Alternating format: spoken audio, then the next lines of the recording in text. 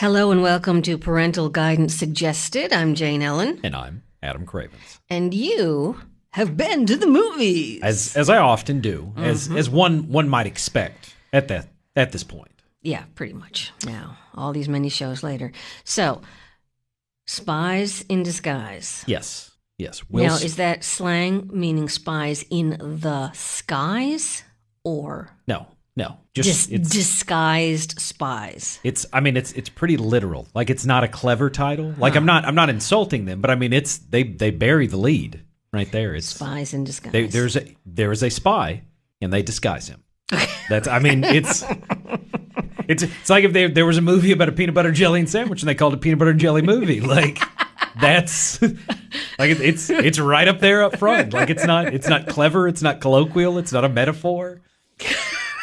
There it is. There it is. That's just kind of funny. So, Will Smith is the aforementioned spy? Yes. I mean, as he has done on multiple occasions. Like, apparently he just plays a good spy, a good believable spy. Mm-hmm. And it has Rashida Jones and some guy named Tom Holland. Maybe he'll break through one day. This kid's going somewhere. Maybe. And Reba McEntire's in it. She is also in it, yes. Is she in disguise? Well, I mean, she's not.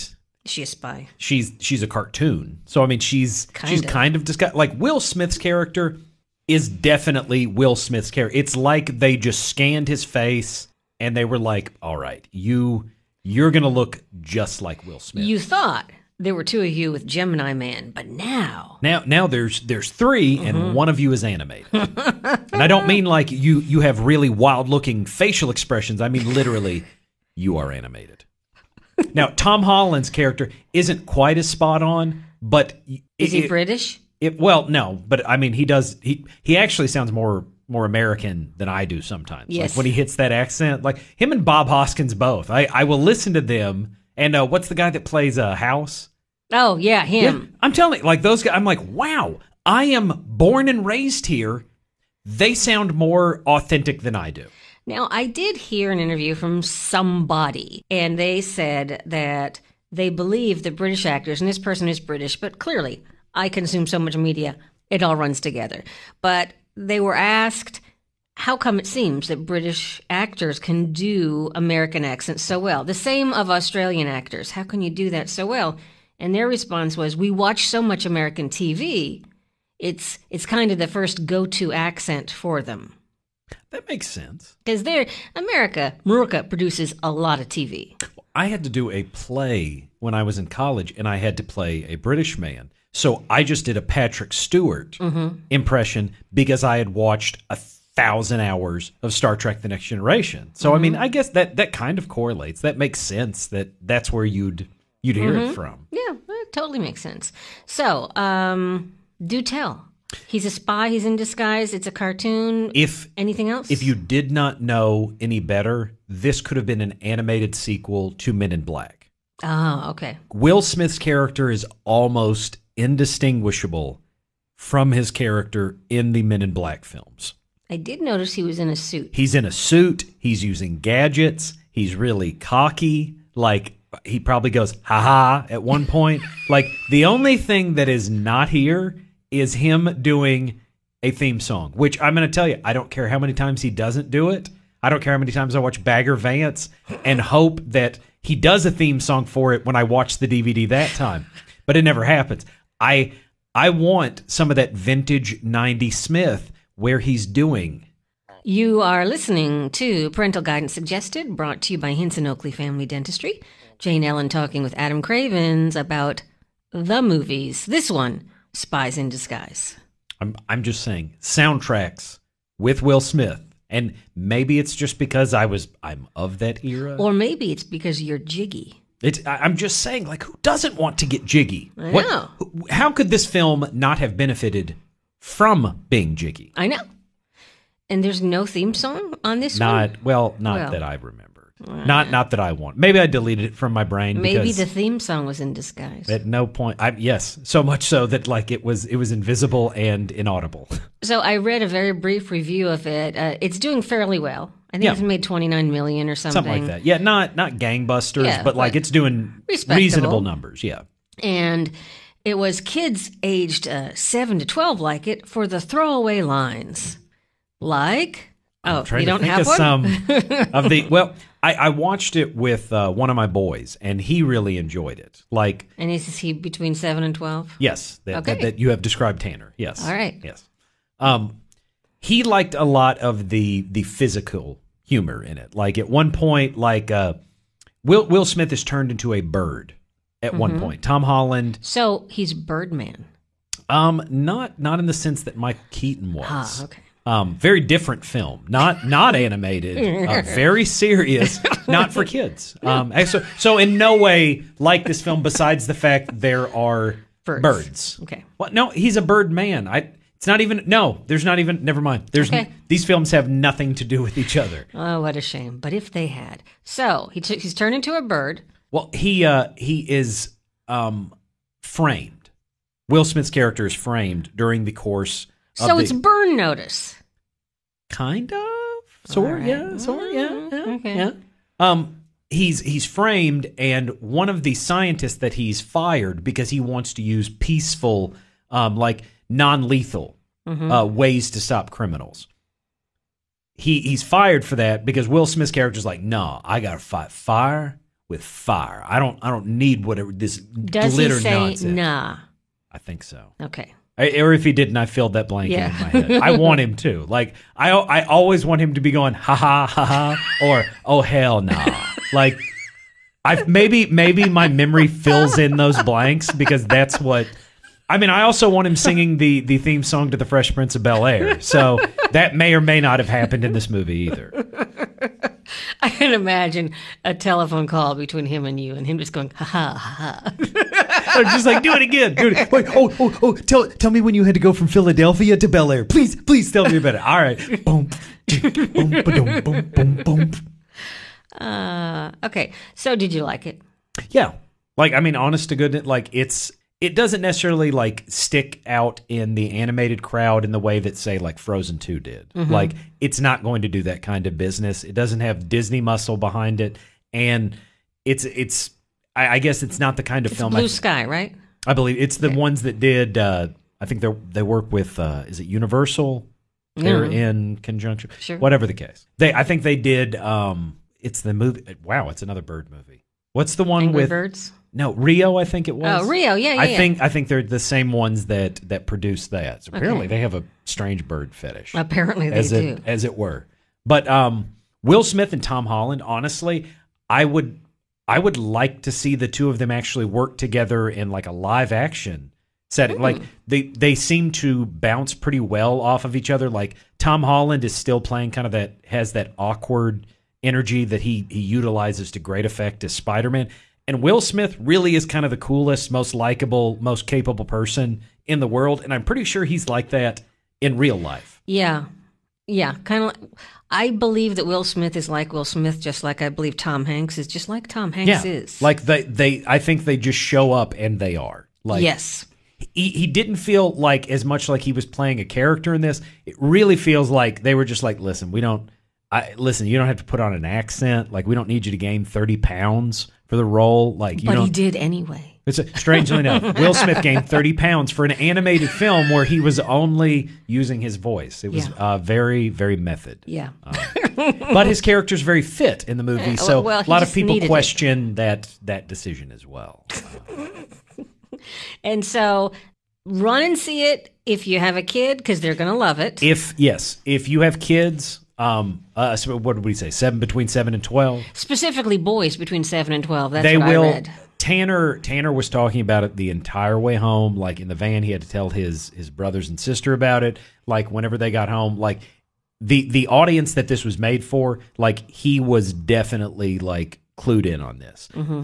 I enjoyed it probably because like I am a Will Smith fan. Like even bad Will Smith movies are still pretty good. And I'm a fan of Tom Holland. Like there's enough there that parents that watch this with their kids, you're not going to be just sitting there going, it hurts. It hurts. Mm-hmm. Like make it stop. What can we do to make the pain stop? And they'll be like, oh, just walk out of the theater. Okay. Well, well, that's decent. Yeah.